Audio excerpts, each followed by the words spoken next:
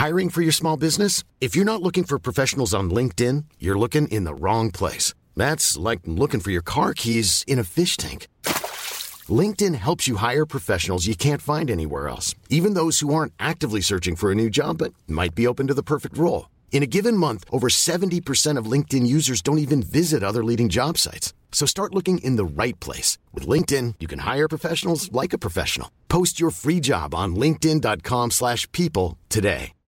Millions of people have lost weight with personalized plans from Noom. Like Evan, who can't stand salads and still lost 50 pounds. Salads generally for most people are the easy button, right? For me, that wasn't an option. I never really was a salad guy. That's just not who I am. But Noom worked for me. Get your personalized plan today at Noom.com. Real Noom user compensated to provide their story.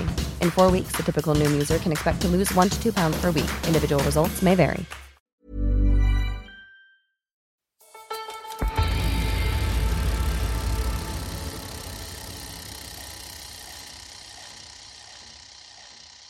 Rouleur is the world's finest magazine of cycling and cycling culture.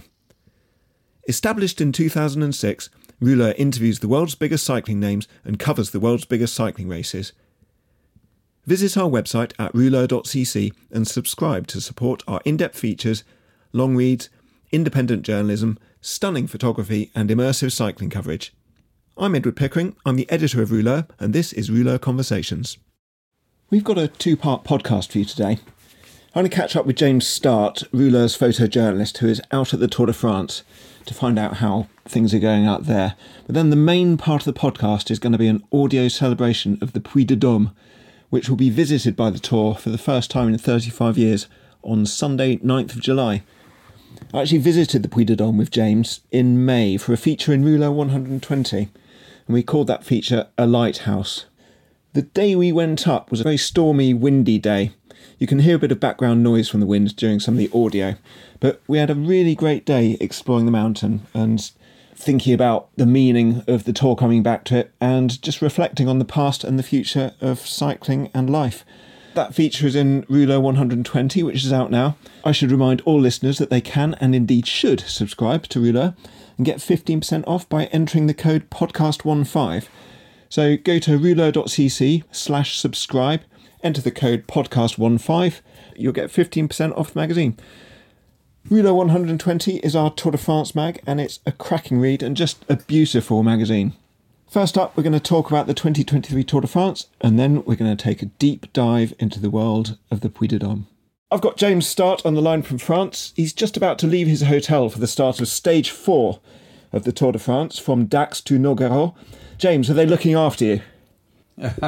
Nobody looks after anybody at the Tour de France. It's a dog-eat-dog world here.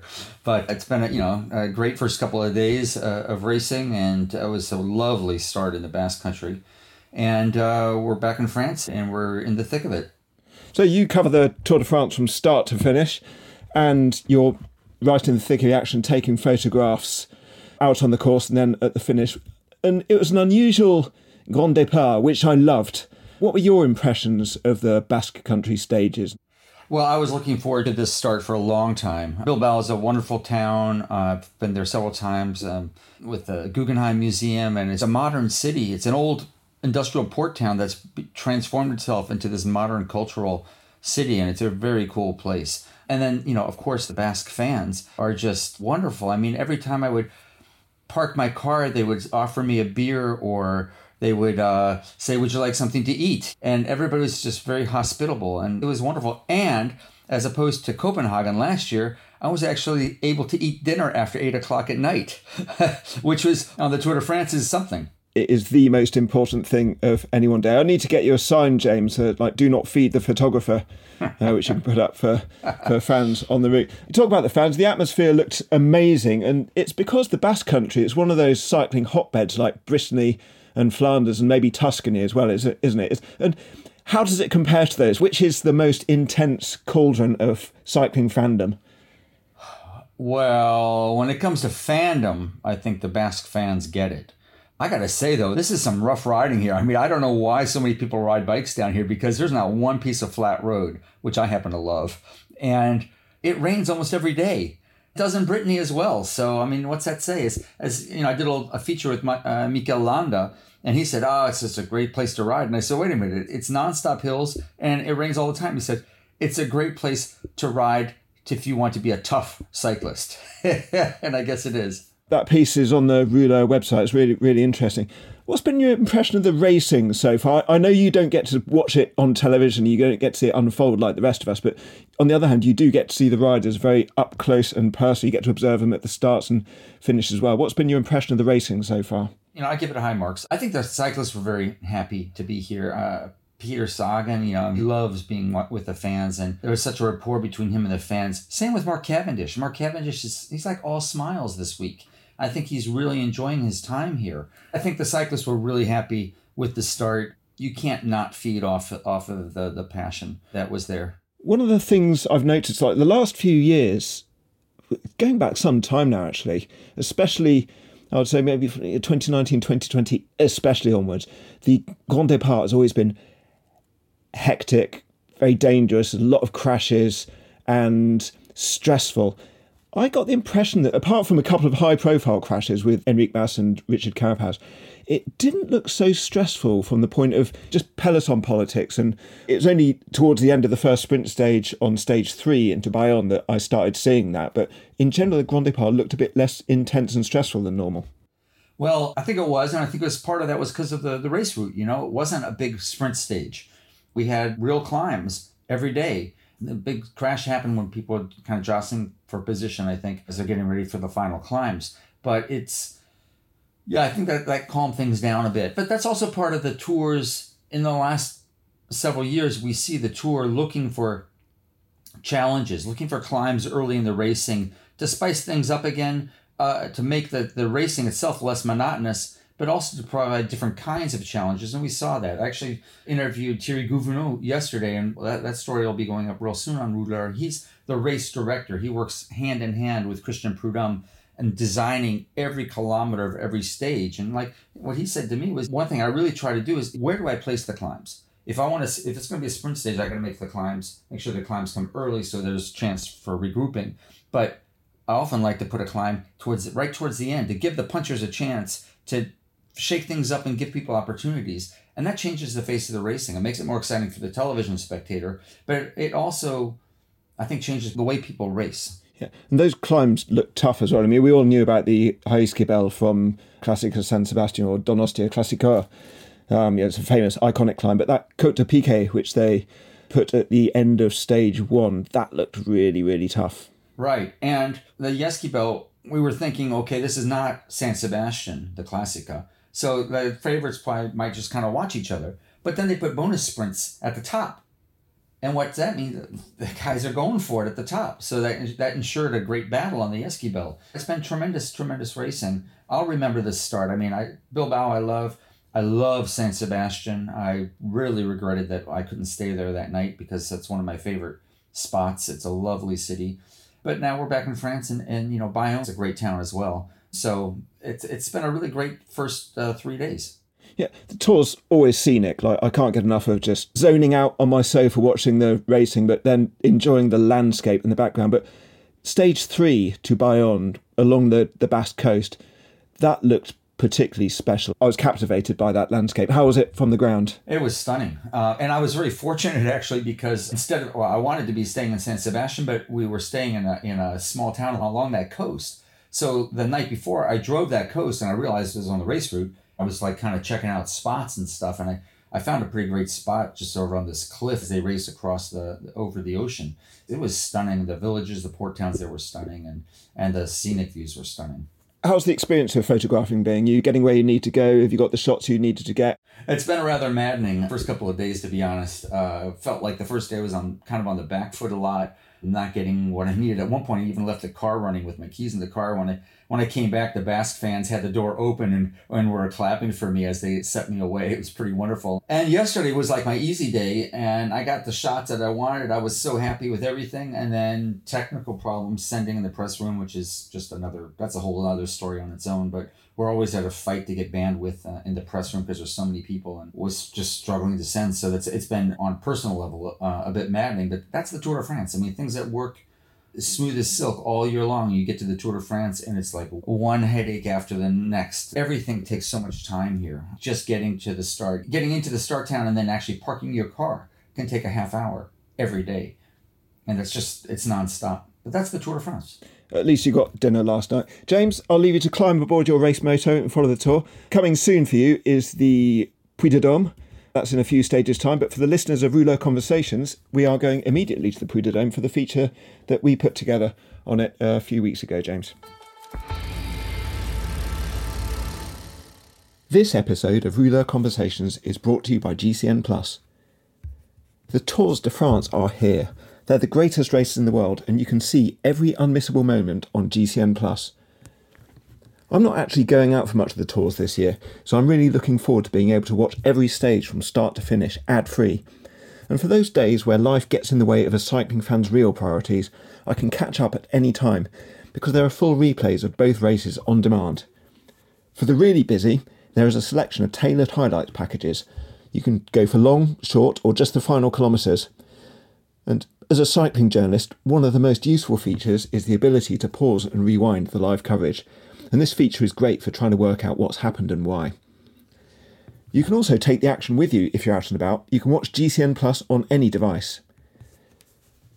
GCN Plus have brilliant commentators and co-commentators and an expert panel of knowledgeable ex-pros who will dissect and analyse the action, but also convey the fun and passion of the tours. And you can relive the best moments and biggest talking points on the weekly World of Cycling show, and this airs throughout the season. If that's not enough, you can get all the pre-race information you need with previews, route maps, profiles and start lists all available on the GCN app. With GCN Plus, the coverage continues all year round, with coverage of all the biggest races from the road, cyclocross, track and MTB seasons. You'll also have access to a huge collection of exclusive cycling films covering all aspects of the sport, from chats with legends through epic adventures to record-breaking challenges. There are already 150 titles, with more being added every week. A GCN subscription costs as little as the price of a cup of coffee a month, and all our listeners can get 15% off an annual GCN Plus subscription. Head to gcn.eu/rouleur15 to subscribe and save 15%. The Puy de Dôme is one of the iconic climbs of the Tour de France. For many years, this idiosyncratic mountain, almost slap bang in the centre of France, was a Tour stalwart, and it appeared in the race 13 times between 1952, when Fausto Coppi was the first stage winner there, and 1988, when the unsung Danish rider Johnny Weltz won from a break. But after 1988, the mountain fell into disuse in the Tour de France. The Tour's infrastructure outgrew the narrow road to the summit and the limited space at the top, and this was exacerbated when the local authorities ripped up half of the road to install a funicular railway to take tourists to the summit. For many years, it was felt that the Tour would never go back. However, the Tour has been experimenting in recent years with more adventurous stage finishes in the mountains. The race hosted stage finishes on the summits of both the Col du Tourmalet and Col du Galibier, using a more lean infrastructure to reduce the footprint of the race. Similarly, at summit finishes like La Planche des Bellefilles and Finaut et Mosson, which was on the 2017 Tour route, the race organisation went to places which might previously never have been practical. And so, the Tour de France will finally make its return this summer, in possibly its most challenging ever logistical operation. On the day of the race, which is stage 9 of the 2023 Tour, there's going to be a blanket ban on fans on the climb, just as there is on the spectacular Lacet de Montvernier climb in the Alps. The roadway up the Puy is just a couple of metres wide in places, which means that we could be in for a reprise of the famous 1964 duel on the climb between Jacques Anquetil and Raymond Poulidor. And the riders at the top are going to have to get the train back down, which could cause headaches because while there is a passing place, which means that 2 trains can be on the climb at the same time, most of the track is single line only. I visited the Puy in May with James Start, and our journey to the summit began on the funicular railway. I'm now on the Panoramique des Dômes, which is the train from the base of the Puy de Dôme to the summit of the climb. The train track follows the old road up the road which is famous from the Tour de France, which spirals its way from the base climb all the way to the summit. I'm here with James Stark, Rouleur's roving photojournalist. James, when was the last time you were here on the Puy de Dôme? A very long time ago. I believe it was 1992. And back then there was no train. We just drove up. I remember very well. But it was, very undeveloped. I mean, there was the weather station. There were hang gliders going off the top and, splendid views, but it was not so developed as it is today. Not saying it's, terribly developed. They've done a wonderful job, but it was much less developed back in the day. I was last here in the summer of 1995, very different weather conditions, and I should explain to our listeners that we are rising up through the clouds of a very rainy May morning up the Puy de Dôme. I was here in the summer of 1995. Memories are the same. There was no train in those days. We drove up. There were hang gliders coming off the top, parapenters floating around with about a kilometre of empty space underneath them. It looked incredibly peaceful. But my main memory as a cycling fan is that, of the road up, I was really excited to come here. And we're running parallel to the road now as we ascend the Puy. And it's a little different from back in the day. Back then, it was the road. These days, it's the train track and the road, half of the road, what used to be the road, running parallel to it. And James, we were talking earlier on to the people who work at the visitor centre, and it hasn't always been just the road up here, has it?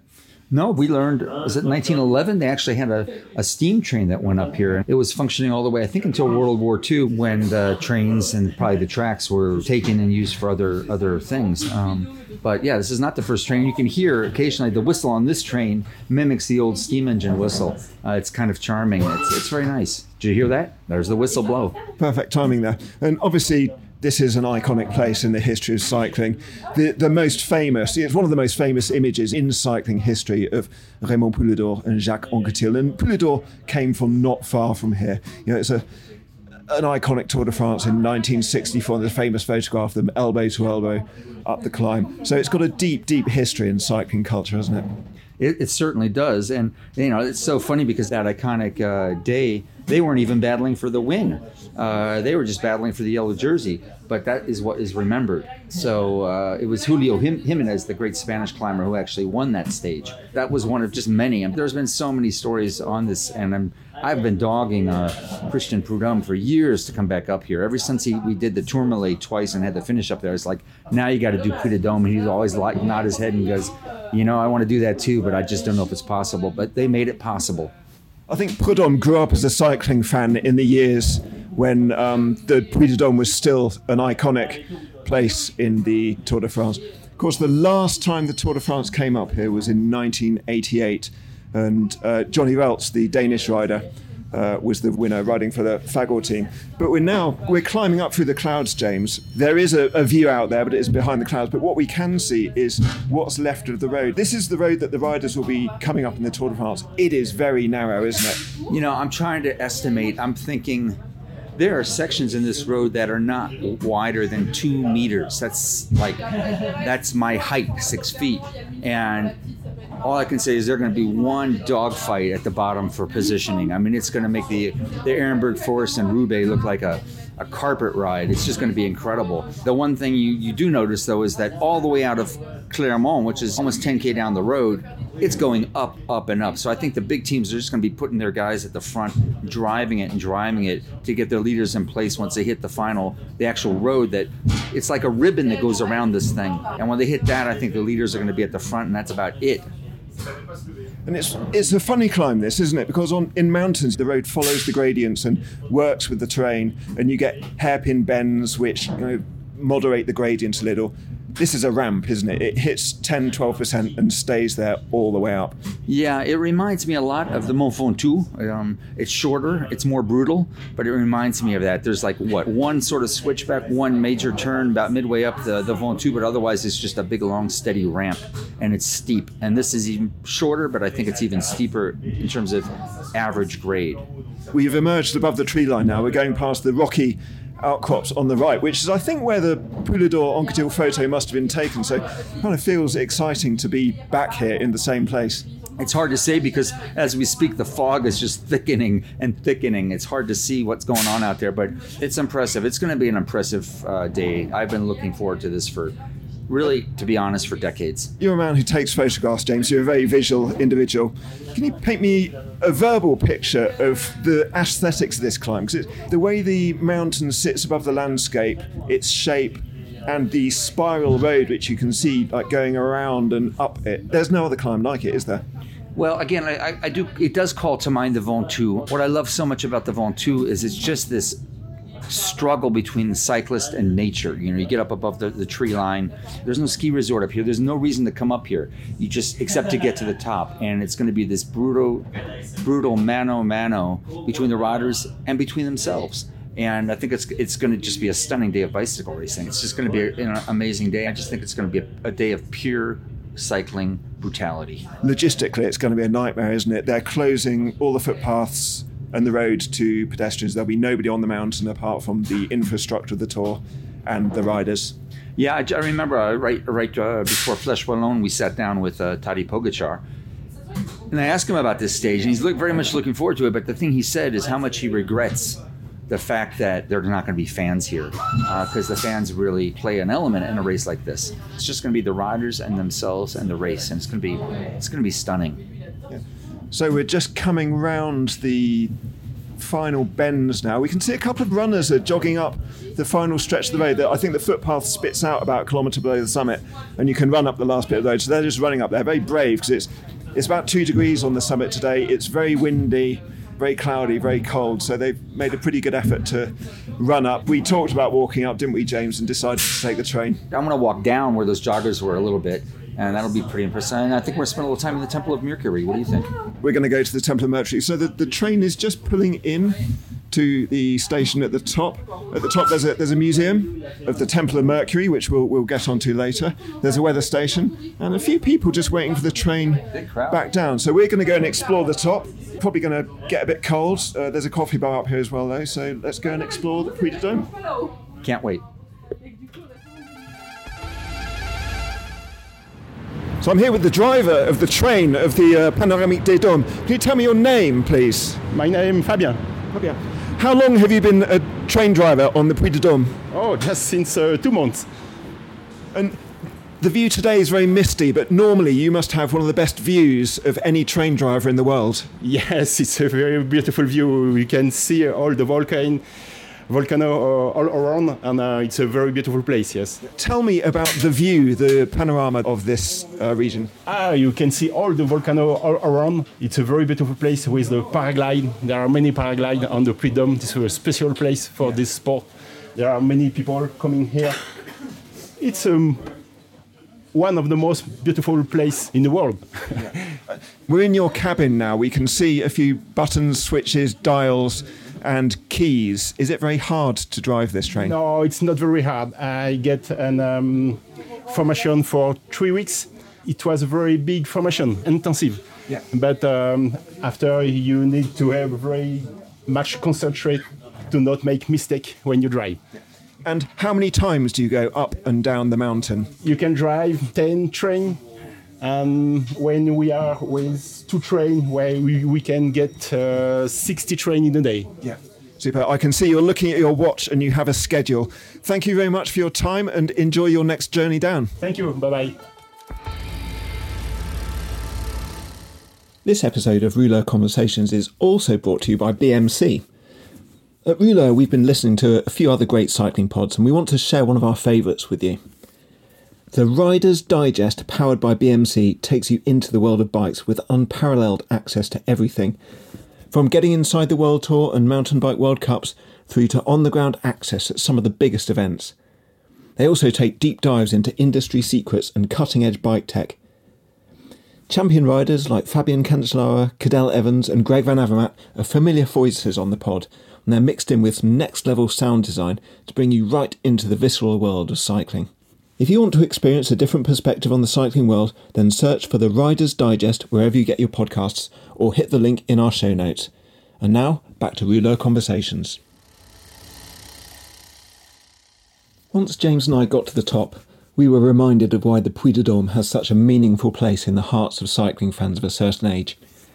It's a beautiful mountain, very different from the Alps and Pyrenees.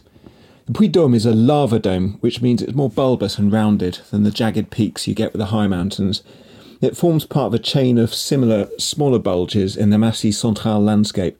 This range of green hills, just to the west of Clermont-Ferrand, is called the Chaîne des Puys. The climb is also given further prominence by the huge mast of the weather station at the summit. Sometimes, architecture in the mountains can be intrusive and out of place, but the mast actually adds to the aesthetics of the Puy de Dôme. It adds an offset asymmetry to the mountain, like an exclamation point, that makes the silhouette instantly recognisable. Like Mont Ventoux, Mont Blanc and the Matterhorn, the Puy de Dôme is a mountain with charisma. Furthermore, on a sporting level, the road up is relentlessly steep. The peloton will climb for about 9 kilometres out of Clermont-Ferrand, and that'll take them to the foot of the final ramp, and that, just riding uphill for 9 kilometres to get to the bottom of the climb, is going to tire out the legs. But then the actual climb to the Puy de Dôme is just over 4 kilometres long, but while it's short, it's 11.5 to 12% consistently all the way up, without the slightest bend in the road to mitigate the gradient, and it wraps its way round the mountain in a spiral which turns over 360 degrees.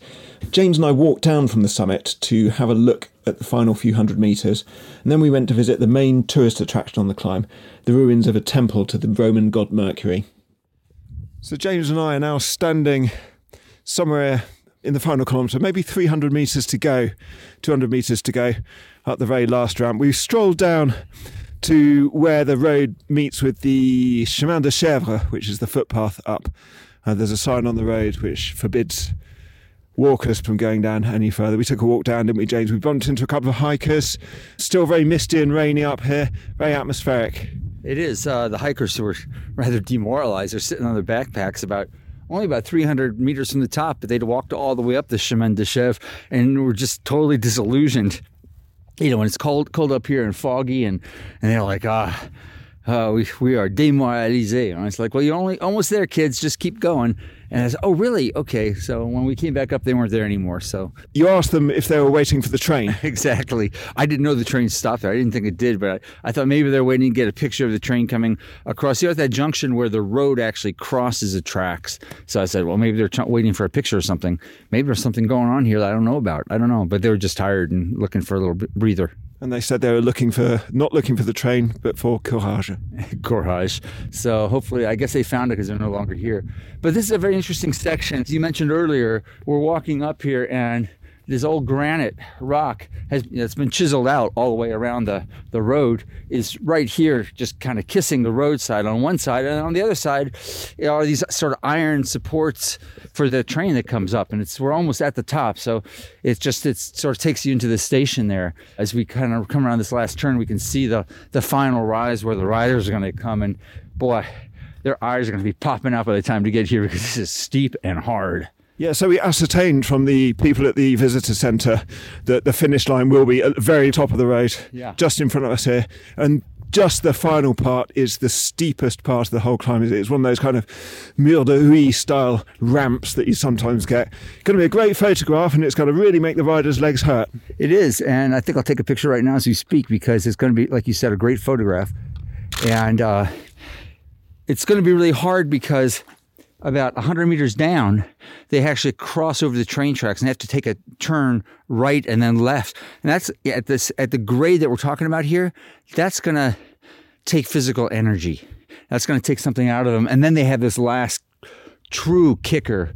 200 meters or so? Yeah, I mean, it's really, it's mur de huy, flèche wallonne kind of thing, but it's coming at the end of nearly 5 kilometers of climbing, and they're just going to be, eyeballs are popping out. Yeah, we tried to identify, I was looking at the photograph of Anquetil and Rouleur, trying to identify the rocks that they were in front of, tried to find the place where they were having that battle. Couldn't quite, I don't know, the rocks do look pretty similar, but I do love I love the contrast of the organic granite on one side of the road and then the kind of brutalist concrete slabs and train infrastructure on the other side. As we say this, James, as we walk up the very final 50 metres, I can feel warmth on my face. The sun is coming out, and as a photographer, that's going to be particularly exciting for you. It's going to be. Are you Anquetil or Rouleur today? We're elbow to elbow at the final stretch here. I feel more like the Lanterne Rouge, James. We are the Gruppetto, and there might only be, I think the Gruppetto is going to be a lot bigger than 2 guys coming up here come Tour de France time. So we have exactly the view that the riders will have.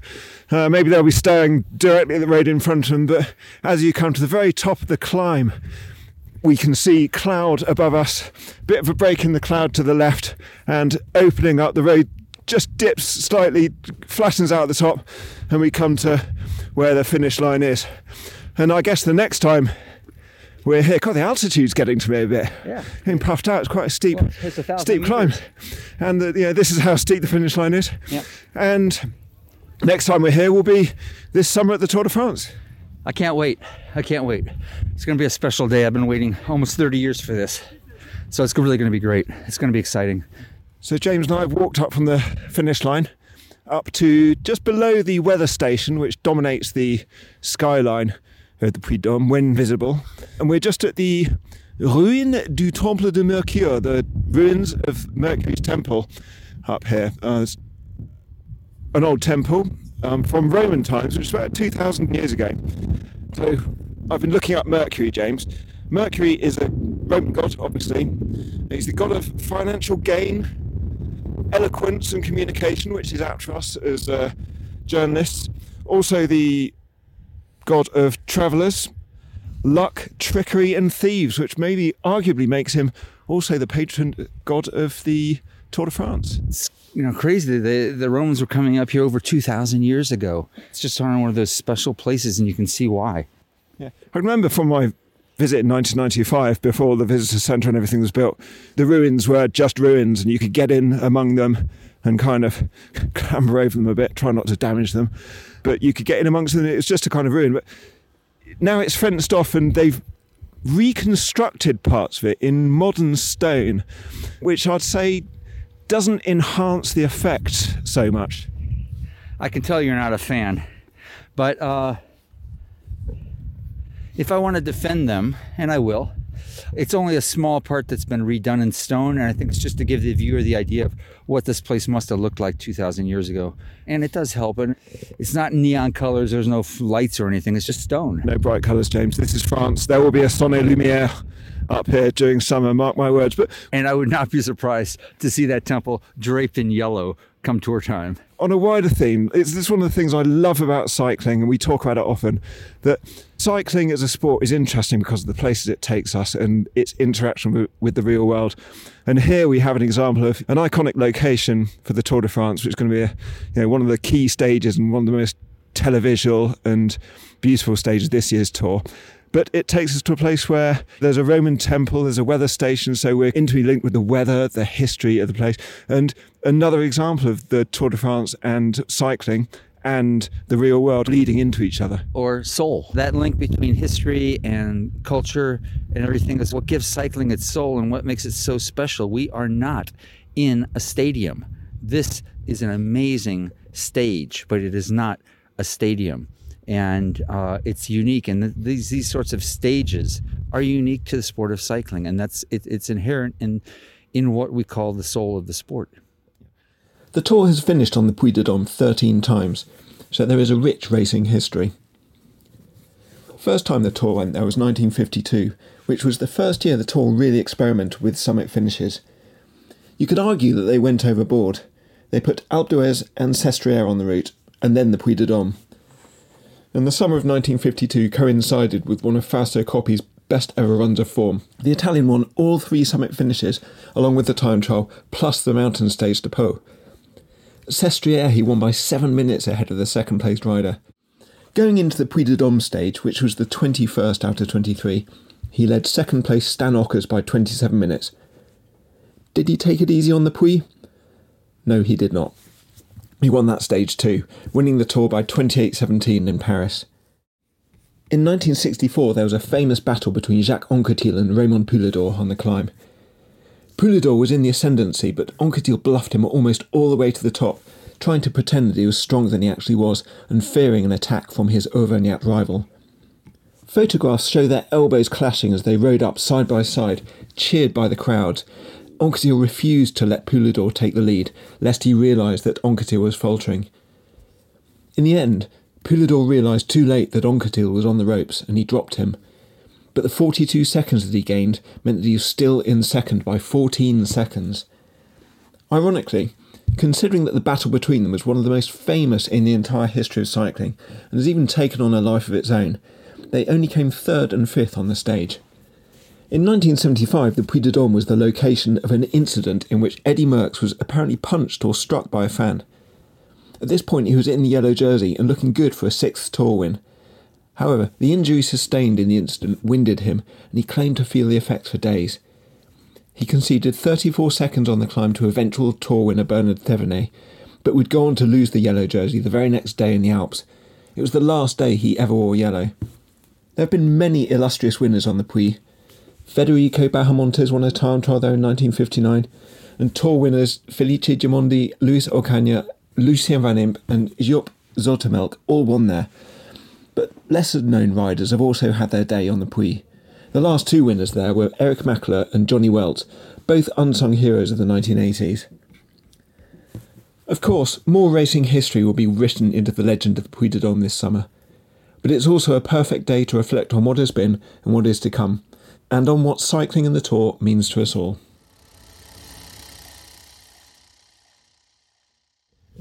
So I fortified myself with a lunch of aligot, which is a speciality dish of mashed potato and melted cheese and assorted Massif Central meats, which is actually a speciality from the Aveyron region, which is very southern edges of the Massif Central, almost in sight of the Pyrenees, I guess. And we're at the Puy de Dôme, we're a bit further north, but they were kind enough to, they were serving aligot at the restaurant at the top, and James and I felt that it was the most appropriate and region-specific dish we could find. Also, such a cold day up here, it's actually a very warming dish as well. Also washed down with a bottle of Cuvée de Volcan, which is Auvognac red wine, which hopefully the acid will help digest the mashed potato and cheese, which is quite heavy.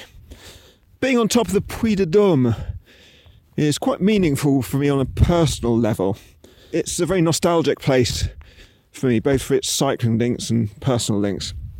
We've actually got a feature in the current edition of Rouleur, the Soul magazine, number 119, and we commissioned a feature from a Canadian writer called Guy Dixon, which is called Romancing the Old, and the piece is about the relationship that cycling fans have with the sport and how the era in which you get into cycling kind of leaves its imprint on you, and you always look back on it with great nostalgia. No matter when it was, no matter how long ago it was, that era that you got into cycling somehow seems more colourful, more immediate, more meaningful than everything that came afterwards. And for me, that era was the 1980s. Guy's feature starts with the opening line. Something new was in the air in the mid-1980s. Discernible but not wholly describable, a change in culture. And for me, it was happening in Vancouver. And it's a cracking open line, and I'm a sucker for real great opening lines in features. That one really grabbed me. For me, something was also in the air in the mid-1980s. It was happening in Exeter, in my case, but that was when I discovered the Tour de France. The race had started being shown for 30 minutes a day on Channel 4. Channel 4's remit was to show more unusual, more esoteric subjects. So they did cover football, but it was Italian football, and they started covering cycling 30 minutes a day. Through that, I discovered the Tour de France, and the first tour that I took notice of was 1985, and the first tour that I really kind of followed from start to finish was 1986, the year that Greg LeMond defeated Bernardino. And I was never sure how I felt about that, because I remain a Francophile, and I kind of had more sympathies with Bernardino at the time than Greg LeMond, although I liked both riders. And that year was a great battle between them. They were teammates. And one of the stages finished on the Puy de Dôme. I remember the mountain struck me when I watched it on television. First, because on a racing level, that's where Hinault definitively conceded the Tour de France to Le Monde. He lost more time, and Le Monde was safe in the yellow jersey, which he would go on to win in Paris. But also, I just remember being struck by the aesthetic of the mountain. I'd never seen anything like it. It just stood out from the rest of the landscape. A weather station on top gave it its own idiosyncratic shape, and I just remember thinking that seemed like a really interesting mountain. The Tour de France came again in 1988 when Johnny Welts was the winner, and I was a fully fledged cycling nerd by that point. But that era of cycling to me is more colourful and more meaningful than everything that's come since, because it's when I discovered the sport. The yellow jersey seemed more yellow, the colours of the peloton seemed brighter, and for me to be up here on the Puy de Dôme almost 40 years after I discovered the sport is quite meaningful. And the Puy de Dôme's meaningful to me on a personal level as well, because I spent a year in France as an assistant anglais teaching at a French school, and I was living in a town called Moulins, which is about 100 kilometres north of here. But I would occasionally come here for day trips and climb the mountain, and came up here several times in 1994, 1995. So for the Tour de France to be coming back here again in 2023 adds another layer of meaning for me on this climb. It develops my relationship with the climb. I'll always have my memories of the tours of the mid-1980s where the sport imprinted itself on my mind. And I'll always have the memories of coming here with my friends. I was living in France and spending days up here just walking around, enjoying the scenery and atmosphere. And this summer, that story will be added to as the tour comes up here for the first time. For me, like the fact that it's come back, it reinforces my relationship with the sport. There'll be a new chapter written in the sport's history. I get the sense that Christian Prudhomme and ASO are a nostalgic organisation. Obviously, they have to change with the times. They have to keep moving and developing, and the sport keeps on moving and developing and changing. But when you see the Tour de France in the flesh, I'm always struck by the fact that it is a very nostalgic thing, for better and for worse. For the people of France, it's summer. When they come to visit the Tour de France, it's an emblem of the fact that the summer is here. That's a very positive thing. But at the same time, you could say that the Tour is a little backward looking, because every day at the stage start they wheel out the old riders, and maybe that's less engaging for younger fans of the sport and keeps the average age of the fans maybe a little bit older. But as I said, the nostalgia of the Tour de France can be interpreted as both a positive and negative thing. But I'm just getting to the summit here. It's just me and the clouds and a few birds. So the latest chapter of my history with the Tour de France has been a story of very cold wind and very cloudy skies. I hope the weather's better when the Tour comes here in summer. Well, that was our visit to the Puy de Dôme, and I really can't wait for the Tour to return and to see what the modern peloton does on this historic, storied climb. We're going to finish now with the audio read of my feature on the Puy de Dôme, A Lighthouse, which appears in Rouleur 120. A Lighthouse, written by Edward Pickering. The French writer, critic and man of letters. Alexandre Vialat, who made his home in Clermont-Ferrand for several years between the two world wars, was enamoured with the Puy de Dôme, the asymmetric green lava dome that towers over the city from the west. Vialat, who wrote a regular and occasionally absurdist column in the city's most prominent newspaper, La Montagne, compared the Puy to a beautiful bride, but apparently once also attributed it the wrong altitude, overestimating by some distance its true height. Vialat was indignant in responding to the complaints. "I have been criticised a lot for having exaggerated the altitude of the Puy de Dôme," he wrote in April 1967. "There is some ingratitude there. The Puy de Dôme was too small for a long time." He then went on to explain how best to get an appreciation of its true size. "I suspect my critics of never having climbed the Puy de Dôme. If they had done it on a bicycle, as I did for 2 years, 3 or 4 times a week, they would have quickly realised that it is much higher than you think." Vialate understood something that cycling fans and anybody who spends time in the mountains also well know, that there is something of the transcendent in being up there in the sharp air and thin breeze of a mountain top. The writer Robert Macfarlane, in his book Mountains of the Mind, compared it with religion. Mountain worship is a given to millions of people. The vertical, the ferocious, the icy, all these are now automatically venerated forms of landscape, images of which permeate an urbanized Western culture increasingly hungry for even second-hand experiences of wildness and wilderness. But he also recognized in the urge to visit high places a more scientific urge, to see further and more deeply into things.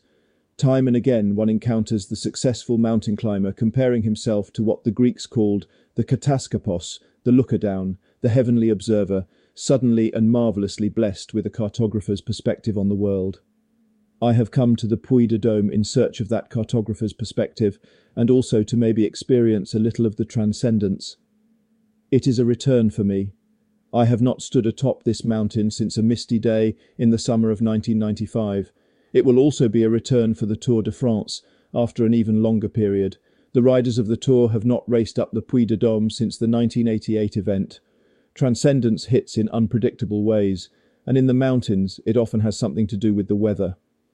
The first time I ever came up here in 1994, it was a sunny, chilly autumn day. The view stretched with glass clarity for 50 or 100 kilometres in all directions, while a couple of dozen paragliders floated on benign thermals rising up the mountain from below, sitting comfortably and meditatively with a kilometre of empty space below them.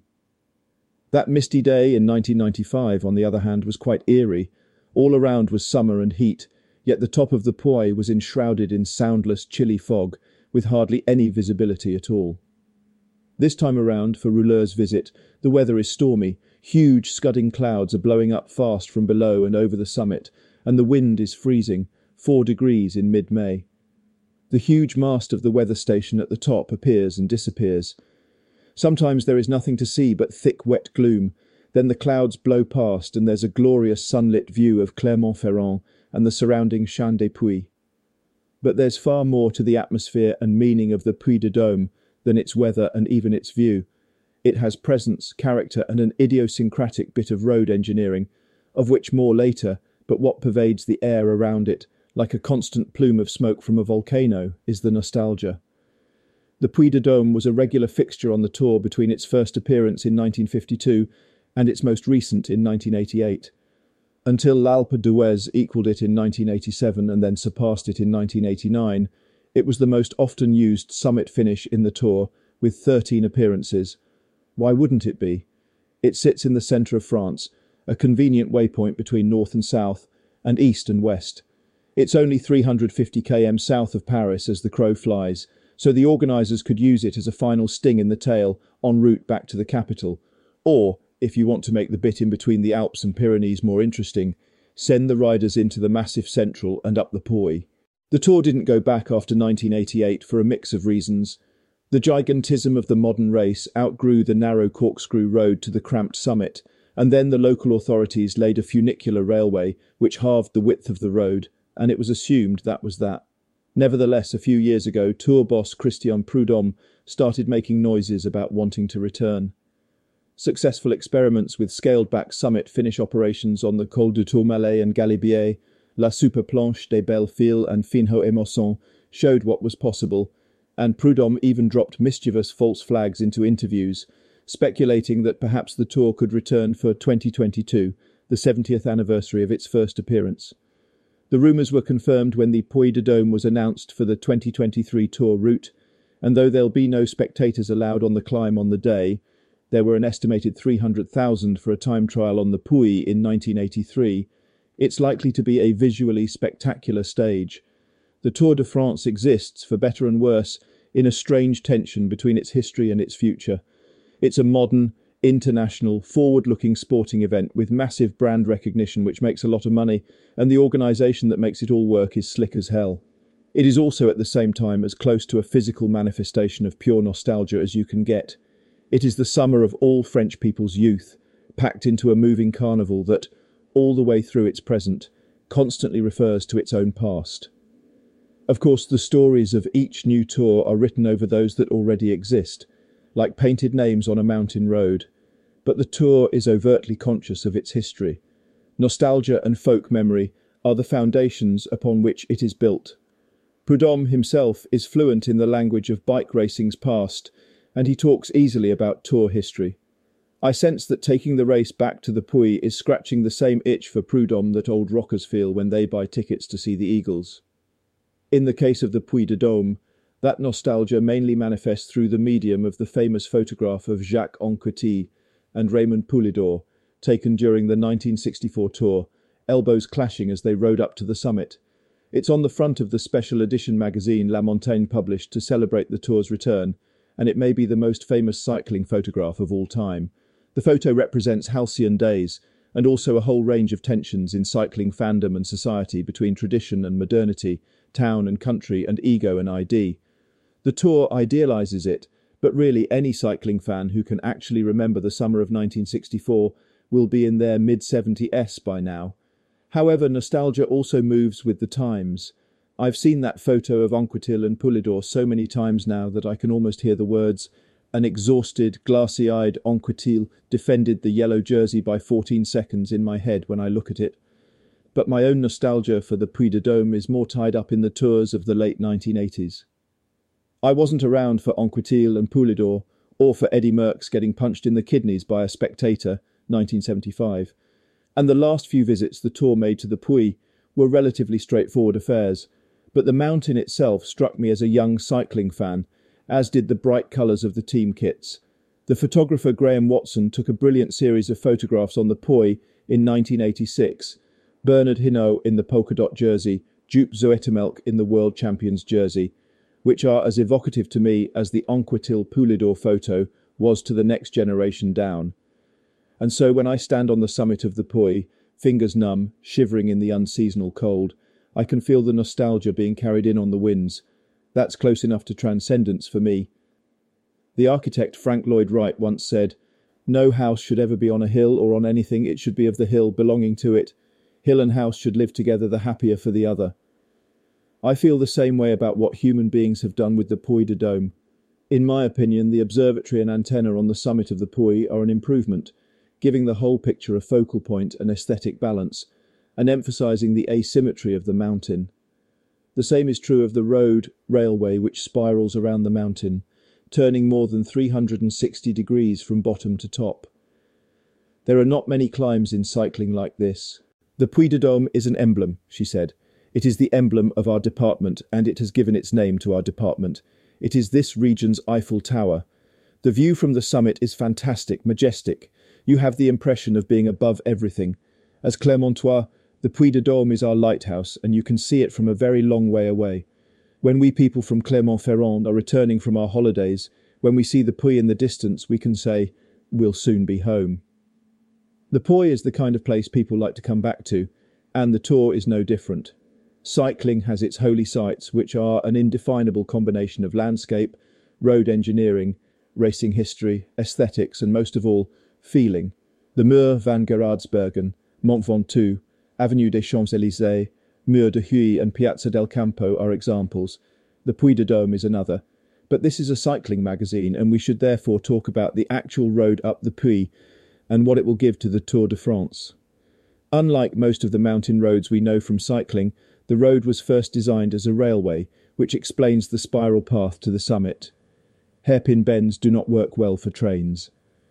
The railway was replaced by a road in 1926, and it was much easier to lay the road over the path that already existed. In 2012, the new railway was laid on the inside half of the existing road, which now exists as a narrow path, wide enough for one vehicle, with passing points. What cycling fans need to know about it, other than that it's going to look stunning in the helicopter television shots, is that it's steep and relentless. It's around 12% from bottom to top, in one single pitch, with nary a bend to relieve the gradient over 4 and a bit kilometres. The final 200 metres or so pitch up towards 17 or 18%. As it comes off the back of a hilly but not necessarily very selective stage, it's likely to be a bun fight going into the final climb. There'll be 9 kilometres of easy to steady ascent from Clermont-Ferrand to winnow out the peloton a little, but somehow around 150 riders are suddenly going to get squeezed into a road that is wide enough for definitely 2 and maybe 3 riders. Then it's a 12 or 13-minute ramp test to the summit, every rider for themselves. The Puy de Dôme road's shape recalls the description of hell in Dante's Inferno. The levels of hell are always described as circles, but Dante actually described his journey through the underworld as following a spiral path. The tired cyclists of the Tour de France may relate. It's apt that Rouleur's trip to the summit of the Puy de Dôme unwittingly takes place just a few days before Mercuralia, the ancient Roman celebration of the god Mercury, on May 15th. The observatory and antenna may dominate the modern skyline of the Pi, but the first major piece of architecture on the summit was the Temple of Mercury, built in the 2nd century. Mercury was the god of, among other things, financial gain, commerce, eloquence, communication, travellers, trickery and thieves, which you could argue might also make him a perfect Roman god for the Tour de France. The temple lay undiscovered for centuries, before it was unearthed during the building of the first observatory in the 1870s. The first times I came up here, it was an atmospheric and photogenic ruin. These days it has been partially restored, but not necessarily improved. The aim of the restoration was to protect the remaining walls from the extreme winter weather, and to show tourists how the temple would have looked in its heyday, but it's an ersatz and incongruous imitation. If ASO need a warning about the perils of misplaced nostalgia, there is one here, in the form of granite breeze blocks thoughtlessly stacked in the shape of a Roman temple years out of time. But the temple is also evidence that the Puy de Dôme has always drawn travellers. In Roman times they came to pray to their gods. In the 19th century they came to do scientific research. In the 20th century it became a centre of pilgrimage for cycling fans. These days tourists take a train up for selfie opportunities. And this summer the Tour de France returns, two old friends reunited, reflecting on the memories. You have been listening to Rouleur Conversations. Rouleur Conversations is made by the editorial staff of Rouleur magazine. Follow us on Twitter and Facebook at Rouleur, and on Instagram at Rouleur magazine, or visit our website at rouleur.cc. This episode was produced by Amber Miller of Content is Queen.